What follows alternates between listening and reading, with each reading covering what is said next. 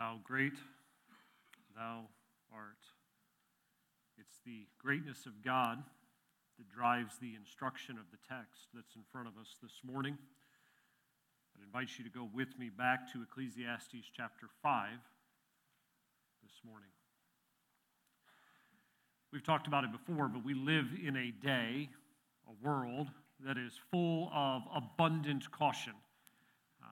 You may hold a different opinion than I do, but I find myself often just kind of like, do we really need another warning about that?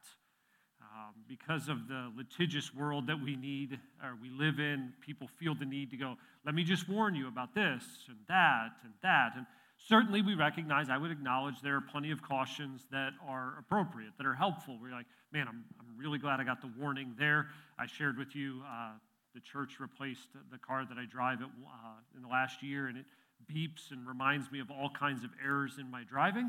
And my kids are going, so what was that one for?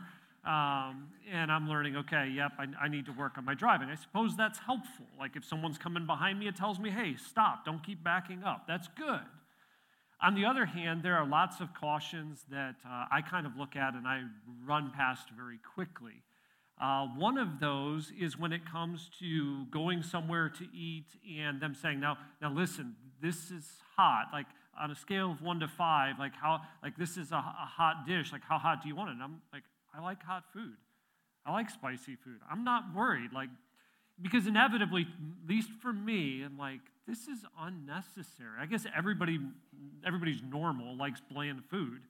And so I'm always like, it's fine. 5's good. Like, if you got 6, we'll go 6, okay? It's not a problem. I can recall, though, 2 times where that was a bad decision. One was the first time the church graciously sent Melinda and I to the Refresh conference in Iowa. We went out for dinner, and very early on I was sweating, and Melinda was laughing. And I think all through the rest of the night, it felt like my lips had a sunburn. And it took me a while to stop sweating. The other time was in Myanmar.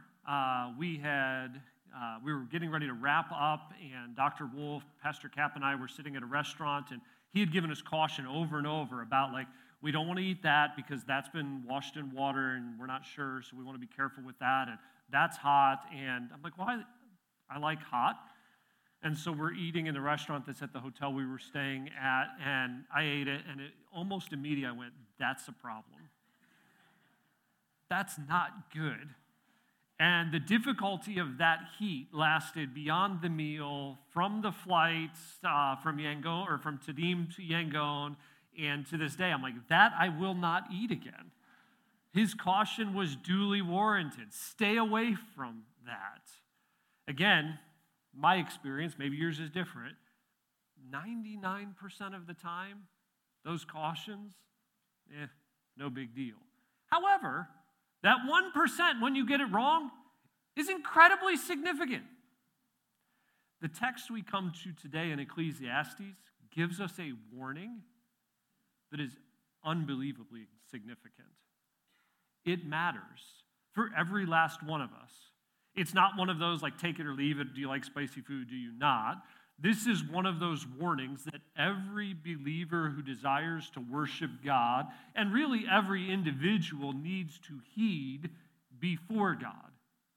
We just heard beautifully sung God's greatness and his work. We don't want to go then to worship that great God and run past the caution that Solomon gives us in Ecclesiastes chapter 5. Before we begin to look at that caution in verses 1 through 7, I just want to briefly remind us of where we've been so we get the flow of the text of where the Spirit of God is taking Solomon. In going to Ecclesiastes, we are listening to the wisest man who has ever lived, who also, by the Lord's blessing, happens to be a very wealthy individual. And Solomon sets out on a quest, both using his wisdom and his wealth, to explore life, to find meaning in life, and he first turns to pleasure. It's been a while since we were in chapter 2, but in Ecclesiastes chapter 2, he takes the resources in his hands and goes, I'm going to try alcohol. I'm going to drink. And then he goes, you know what? I'm going to build lots of stuff. I'm going to acquire lots of possessions. I'm going to have lots of musicians. I'm going to have many women. And he comes through all of those attempts at finding pleasure and says, it's all worthless. It's all vanity. It's all like chasing the wind. And he comes out of that pursuit of trying to find pleasure, saying it's all vanity, and begins to look at life and all of its different seasons. And what does he see? Problems. We spent quite a bit of time last week going, let's look at the problems that Solomon sees, the injustices, the oppressions, the selfishness that take place in the world. And, as we go through what Solomon sees as those problems, many of us find ourselves going, yeah, and those things still exist today. We live in a world marked by selfishness, marked by injustice. And going, it just doesn't seem right. And Solomon, at points along the way, having pursued pleasures and concluded that it's vanity, seeing all of the problems, comes to the same conclusion and goes, what's the point? I mean, even in the bleakness of the text, at the beginning of chapter 4, he goes, it's better just to die. And then he goes, no, actually, it's better, verse 3, to have never been born. I mean, Solomon is grappling with some incredibly weighty issues in this book. And yet, as he walks through it, he pulls himself out time and time again to come to the right conclusion. To go, actually, what we need to do is fear God, to trust God, and to enjoy what God has given. And we've seen this theme repeated now a few different times, whether we were in Ecclesiastes chapter 2 or Ecclesiastes chapter 3. We're not going to get there this morning, but it's at the end of Ecclesiastes chapter 5 again, where Solomon says, you know what's good for us to do? It's to enjoy the life that God has given while fearing Him. Living with a life-orienting respect for God. That says, God, because of who you are, because of all that you do, God, I'm going to trust you, I'm going to obey you, and I'm going to live for you. You're going to dictate my life because it's in your control. It came from you anyway. He's pointed to God's sovereignty a number of different ways. So, for example, in Ecclesiastes chapter 3, in all those seasons of life, what did he point to? The sovereignty of God. He says, God's making everything beautiful in His time. Not my time, not your time, but in God's perfect will, in His way, He makes all things beautiful, in spite of the problems that He sees. I mean, in the problems that we walked through last week from Ecclesiastes 3, verse 16, all the way through chapter 4, he comes down and says, actually, verse 17, Ecclesiastes 3:17, God will judge the righteous and the wicked. I can trust God. You may have caught it in the text today, but I'll just go ahead and point it out to you one more time. We'll see it at the end. He concludes by saying, fear thou God. In the midst of all the problems, in the midst of the seeming emptiness, what matters is that we live with a life-orienting respect for God, that we fear Him. There's a temptation that can arise when you're like, well, if I can't find pleasure by all these different things and there's all these problems, then maybe it's all just meaningless and it doesn't matter. And it's almost like Solomon hits the brakes in Ecclesiastes 5 and goes, some things matter. Like when you go to worship God, you'd better be very careful. When you go to speak about God, you'd better be very, very careful.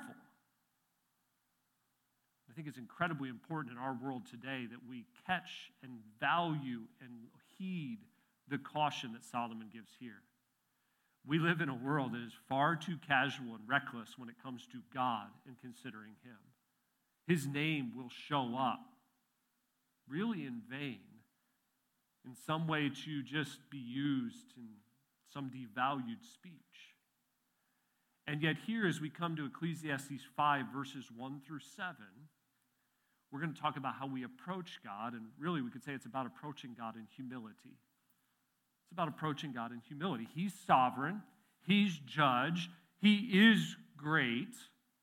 And so how we worship Him, how we approach Him matters.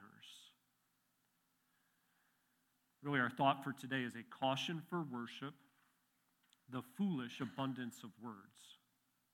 A caution for worship, the foolish abundance of words. Next week, we're going to look, Lord willing, at a consideration of worship, or the selfish approach to wealth. But this week, we want to look at a caution for worship, the foolish abundance of words. And I'll just note for us at the outset, because I may not stop every time along the way, in these first 7 verses of chapter 5, there's imperative after imperative after imperative. Like, here's a command, and in case you didn't get it, let me give you the same command again. Now let me add another command in. And there's just imperative after imperative going, when you go to worship God, be careful about the foolish abundance of your words. We come to chapter 5, verse 1. We notice first that we need to approach worship carefully. Approach worship carefully. He says, keep thy foot when thou goest to the house of God. Keep thy foot when thou goest to the house of God.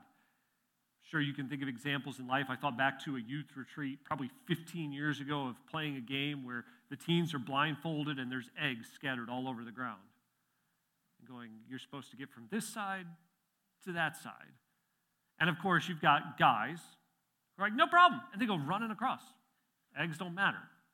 And then you've got others who are like doing the nursing home shuffle, trying to get across. You know, they're not lifting their feet, they're just sliding them, hoping to get there. Or maybe a better analogy is we've all been in those situations where someone drops a dish in the kitchen, it breaks all over the floor. It's like, don't come in here. You got to put your shoes on. And we're tentatively walking through because we don't want that glass in our foot. I think that kind of cautious approach ought to at least give us a mental picture when it comes to how we worship, because Solomon says, keep your foot, watch your step, guard how you approach worshiping God. And I think it's really good for us to note, particularly because of the culture we live in today, that he says, keep thy foot when you go to the house of God. He does not say keep your foot if you go to the house of God. Like, that's kind of lost on us culturally today, and I realize you're here, which is wonderful.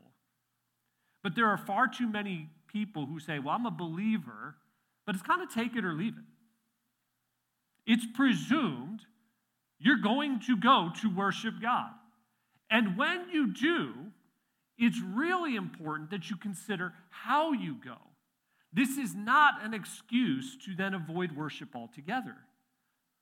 Much of what we're going to listen to in the text today is important that we get correctly, because in a moment he's going to say, so be careful what you say. And so someone goes, well, I'm not going to say anything at all. That's not the point of the text. Someone could say, well, you know, he's given this caution about approach worship carefully, so maybe I should just avoid worship altogether. You missed the point.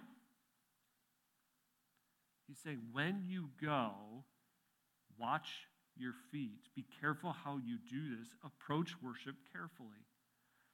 Second, as we look at this caution for worship, we say prioritize listening attentively. Prioritize listening attentively. First, he gives a command here. Be more ready to hear. Be more ready to hear. The idea of the word here is like leaning in to listen, right? I kind of laughed at this, thinking about how this often works in life. Because as an adult, sometimes you're trying to get a student's attention, a child's attention, and you're like, hey, and you're leaning in to talk to them. And they're kind of like, I'm going. And we're like, no, look at me. Look at my eyes, so we can make sure communication is occurring. I think far too often, many of us are like the child as God is talking to us. And we go, but I got a busy week, and I got this going on, and we need to hear from God. But we're not like leaning in going, God, what can I get today? Like right now, you're here in church. The word of God is being communicated. Are you like, I need to get this? Or are you thinking about lunch, your week, the game, how tired you are? It's like, hey, be careful. Approach the worship of God carefully. Keep your foot when you go to the house of God, and be more ready to hear. Now, again, this is not a prohibition against speaking altogether, but it is a caution. You know, for every one of us, myself included, it is far more important for me and for us to hear from God than it is for us to make promises and commitments to God. I need to hear from God. We all need to hear from God.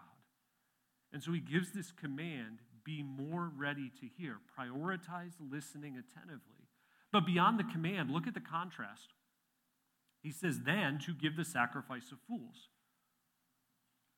Saying listening to God is a chief responsibility in worship. Like some of us view listening as something passive. Those who work with children regularly know listening is not passive. In fact, you probably know from your work environment that listening is not passive.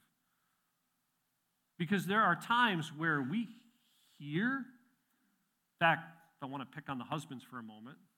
Your wife probably gets this. Because like, and then later you're like, so what did you say? Or she says, I told you. And it's like, I heard, but I wasn't listening. You know, when we come to worship, we all have a very active responsibility to listen to God. Rather than, you know what, I got stuff I'm going to say. I mean, I sang the songs. I mean, I talked to God. I said things when I sang. I sang truth to go, Jesus, engrave it on my heart that you are the one thing that I need. Your needful art. Like, God, I need you. And we're given these commitments. And then it comes to hearing from God, and our mind is somewhere else. We're failing the text here. We need to approach worship carefully by prioritizing listening attentively. The command is given, be more ready to hear, than the contrast of giving the sacrifice of fools. To go, but God, here's what I got going on in my life, and I'll pray to him, I'll make commitments to him, I'll serve him, but I'm not as interested in hearing from him. Solomon here isn't focused on, hey, what's the quality of the preaching? He's not here focused on, did you like the music? Solomon's saying, you need to listen to God more than expressing your opinions or giving God your instructions or what you're going to do. Beyond the command and the contrast, notice the concern. When we give the sacrifice of fools, when we offer our words more than listening, we are not considering that we are doing evil. Here's the concern. Here's why he gives this command. Because if I walk in and I'm going to sing and I'm going to serve and I'm going to talk to people, but I'm not going to hear from God, I'm giving the sacrifice of a fool, and it's evil before God.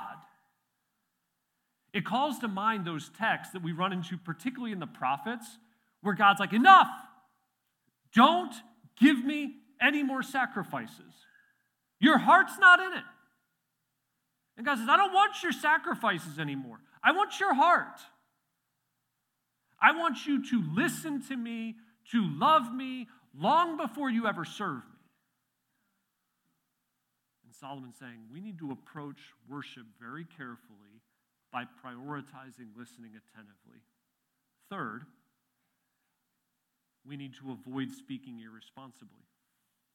We need to avoid speaking irresponsibly. This is this caution for worship, the foolish abundance of words. He now gets to the primary point when we come to verse 2. Be not rash with thy mouth. We could say it this way. We avoid speaking irresponsibly by guarding how you speak. By guarding how you speak. And really, two thoughts rise out very quickly in verse 2. We guard how we speak with our mouths. But we also guard how we speak from our hearts. I love how insightful and, yes, biblical this is. He says, be not rash with thy mouth, or don't be hasty to just let it come out. But then he says, and let not thine heart be hasty to utter anything before God. He's cautioning us to be careful of words that are impulsive and emotive, where I'm just really quick to go, man, and out it comes. He's like, check your mouth, but don't just check your mouth, check your heart before you check your mouth. It calls to mind Jesus' same instruction to religious people in Matthew chapter 12, verse 34. Jesus speaking to the religious leaders of his day, and in cautioning them, what does he say? It's out of the This is verse 34, end of the verse. It's out of the abundance of the heart that the mouth speaks. And so Solomon here, long before that, is saying, don't be hasty, don't be rash, don't be quick to talk with your mouth, but also watch your heart, how you think on the inside. Because as Jesus would later say, what's in there does come out in what we say, right? So we have to be very careful. We avoid speaking responsibly by guarding how you speak. Secondly, we avoid speaking responsibly by understanding who you are. We avoid speaking irresponsibly by understanding who you are. Okay, don't be rash with your mouth. Don't let your heart be hasty. Here's why. God is in heaven, and we're not. Right? He's transcendent. He's supreme. He's sovereign over all. He sees and knows what's going on. So it's far better for us to hear from him than for us to go, God, I don't understand why this is going on in life, and begin to complain and just kind of pour out. Go, be careful. Again, be careful. Because God knows. It's interesting how this works. But if we go back to Matthew 12, that same text, verse 34, out of the abundance of the heart the mouth speaks, just 2 verses later, in verse 36, Jesus says, I say unto you, every idle word that men speak, they shall give an account thereof in the day of judgment.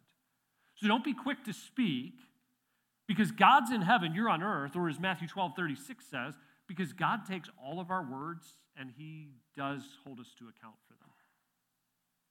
He's the evaluator of them. So when we approach worship, we need to avoid speaking irresponsibly. It's not that we're to be silent. We are supposed to speak. Like, go look at the Psalms. We're called to worship God, to praise God, but we ought to do it carefully. Can I challenge us, maybe even the way that we sing, to go, hey, I want to make sure that when I sing, this represents my heart.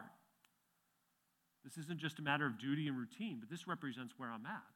And if I'm not there, why not? What do I need to deal with? That is not, again, an excuse not to sing, right?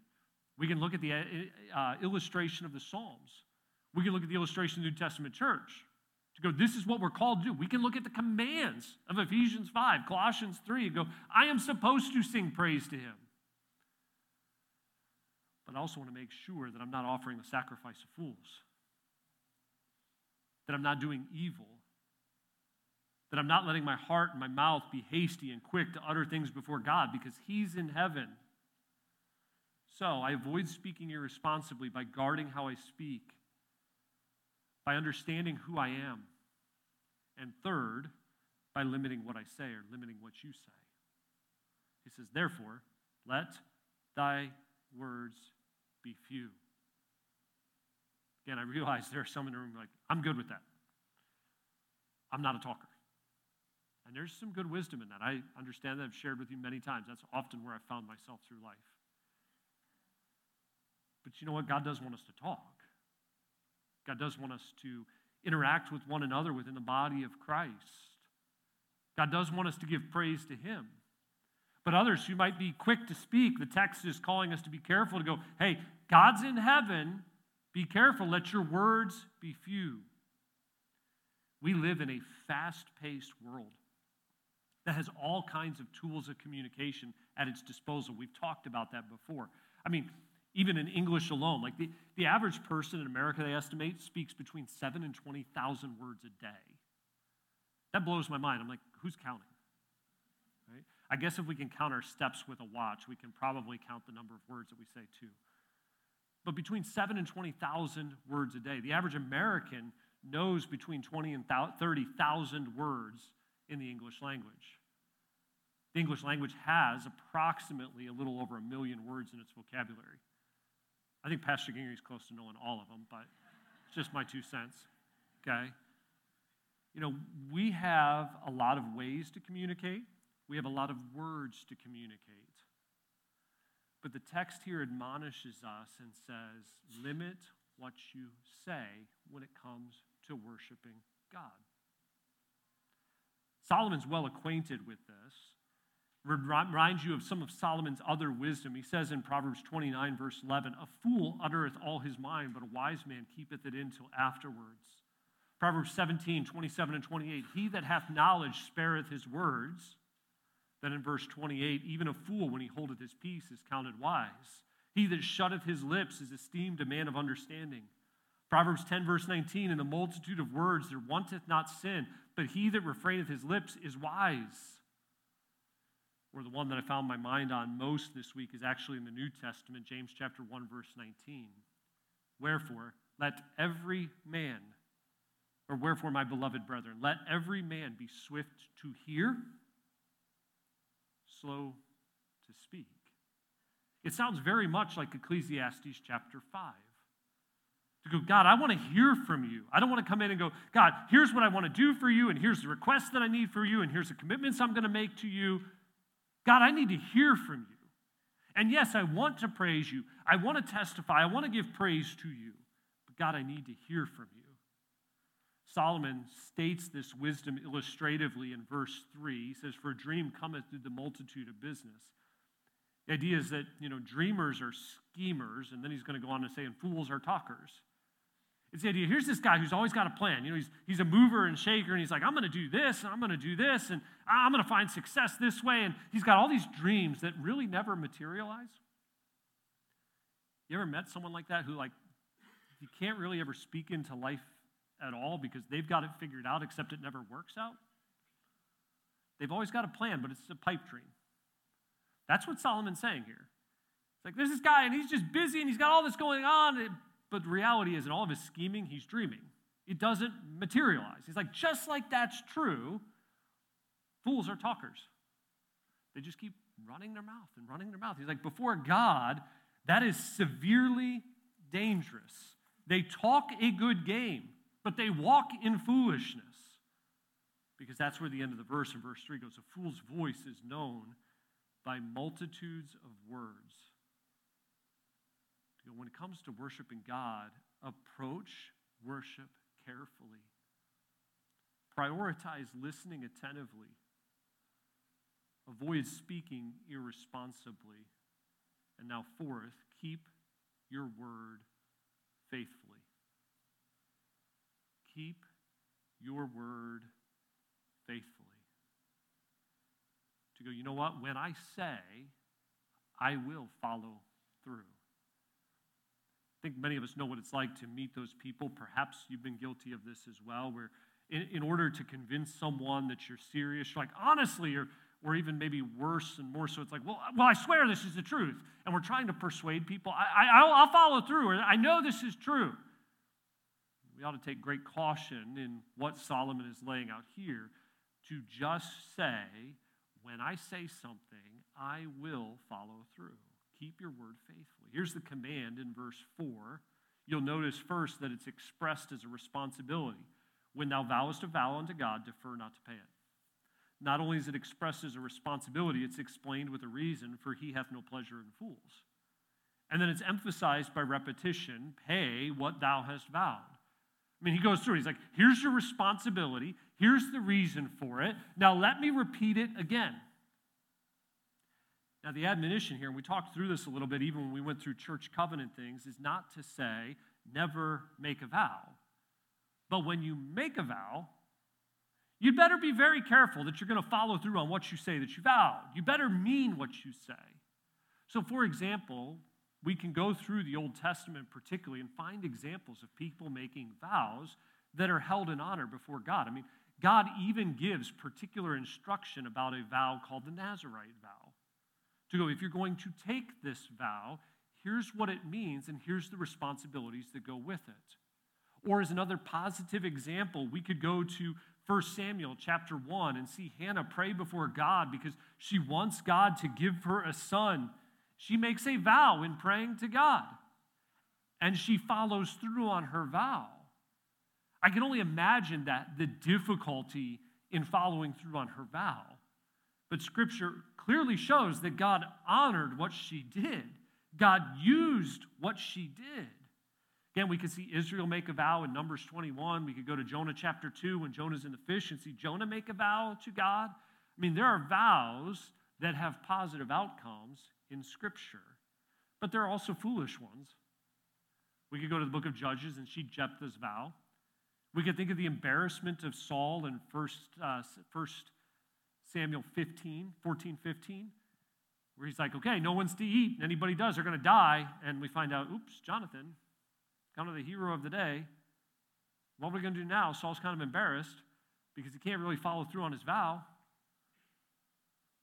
The point Solomon makes in Ecclesiastes is if you're going to say something, follow through. To me, I think I can make this argument biblically, but I will certainly assert it personally. It does not matter if we're just saying this is my promise, or this is a vow, or it's just our word. We need to follow through. To go, you know what? I said I would do this. I'm going to follow through. I promised I'm going to do this. I'd better follow through. I made a covenant, a vow, a contract. I'd better follow through. Jesus said it this way in Matthew 5, verse 37, teaching on this idea of vows and swearing. And what do you swear by? He's like, it doesn't matter. Don't worry about swearing by this or by that. Instead, Jesus' instruction there is, let your communication be yea, yea, and nay, nay, for whatsoever is more than these cometh of evil. If I say yes, it means yes. If I say no, it means no. James 5, verse 12 is very similar. But above all things, my brethren, swear not, neither by heaven, neither by earth, neither by any other oath, but let your yea be yea and your nay be yea, lest ye fall into condemnation. Just be a person of your word. One writer said it well, kind of summarizing this text, just 4 words. Simplicity safeguards your sincerity. Be careful how much you say and how many commitments you make. Let your words be few. Keep it simple so that you follow through. In looking at this idea of keeping your word faithful, we've looked first at the command. It was emphasized responsibility, given a reason, repeated. But secondly, look at the comparison. Just like what happened before, we go from the command to a comparison. Better is it that thou shouldest not vow than that thou shouldest vow and not pay. It's like if you make a vow, pay it. Okay? Now again, this is not a reason to never vow. But when we do, we'd better follow through. I think of those prayers, some refer to it as foxhole theology, kind of those desperate prayers where it's like, God, I'm in a bind, and God, if you'll just do this, it might be something really simple. God, if you just do this, I'll be faithful to church. If we're bargaining with God, which is a really bad approach. But if we find ourselves there, whatever we tell God, we'd better follow through. It's better to not have told him than to tell him and not follow through. Again, I think of Hannah. God, she's begging God for a child. God gives her a son, and she's like, nope, thanks, God. I can't do it. It's too hard. Not good. The comparison here is it's better not to vow than to vow and not pay. Having looked at the command and the comparison, notice third, the concern. Suffer not thy mouth to cause thy flesh to sin, neither say thou before the angel that it was an error. Wherefore should God be angry at thy voice and destroy the work of thine hands? Saying, guard your mouth against sin. You don't want to go to worship God and go, well, God, I committed to this, and then turn around to God's messenger and say, sorry, that was a mistake. I didn't really mean it. The word angel there throughout the Old Testament, in its broadest sense, simply means messenger. There are times in the Old Testament where it's used to refer to a priest or a prophet, someone who is just a messenger involved in the work of God at the temple or the tabernacle. And then there are times where it's more specifically used for an angelic being. Which one's here? It doesn't actually overly matter which one. The point is the same. To go, there's no justifiable excuse to any messenger of God to go, well, I told God that, but I didn't really mean it was an error. That's a mistake. It's wrong. Don't fail to keep your word and have God stand against you. It's not a prohibition against commitments, but a caution in doing so. In looking at this caution for worship, the foolish abundance of words, we've said, number 1, approach worship carefully. Number 2, prioritize listening attentively. Number 3, avoid speaking irresponsibly. Number 4 or 5, keep your word faithfully. And then lastly, worship God reverently. This is what it boils down to. It's what I alluded to at the beginning, having listened to how great thou art. Worship God reverently. For in the multitude of dreams and many words, there are also diverse vanities. Go, when we're just talking a lot and we're dreaming, it's like, well, it'd be cool if this happened. So God, if you can make that happen, then I'll do this. He's like, you know what? In all of those dreams, those imaginary things that fleet and go by, and you give these words, it's all empty and worthless. But you know what's better? Just to live with a life-orienting reverence for God. Fear thou God. To go, God, you hold me accountable for my words. God, you can judge for my words. So God, I'm going to be very careful before you. I want to live with a reverence of you. So we approach God reverently, soberly, humbly, not with just a bunch of empty promises and statements. Like, we want to come to worship God meaningfully, to hear from God dependently and humbly. But I would also add, and we'll see this at the end of the chapter, we do so joyfully, enthusiastically. To go, God, here's what you've given me in life. You are sovereign over all, and I do want to be very careful and reverent and right as I worship you, and I want to hear from you first. I don't want to offer you the sacrifice of fools by just talking all the time, but God, I do want to enjoy the life that you've given. I want to worship you soberly and reverently, but also experience the life that you've given joyfully and enthusiastically. It's a pretty important caution in the text when it comes to worship God. To go, watch out for the foolish abundance of words. Approach God. Approach worship very carefully. Prioritize listening attentively. God, I need to hear from you. Avoid speaking irresponsibly. And when you do speak, which you should, keep your word faithfully. But above all, worship God reverently. Let's pray. Father, I thank you for this text. The challenge for us to evaluate personally how it is we come before you to worship you. Lord, I pray that our hearts would be ready to hear from you through your word by your Spirit,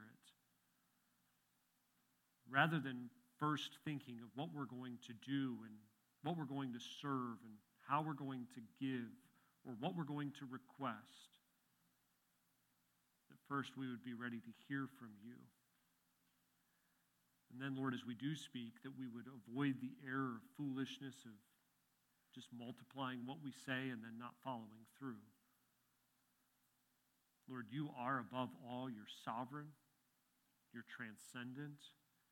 And you do deserve our worship. And so, Lord, I pray that we would live with a life-orienting reverence of you. It's in Jesus' name I pray. Amen.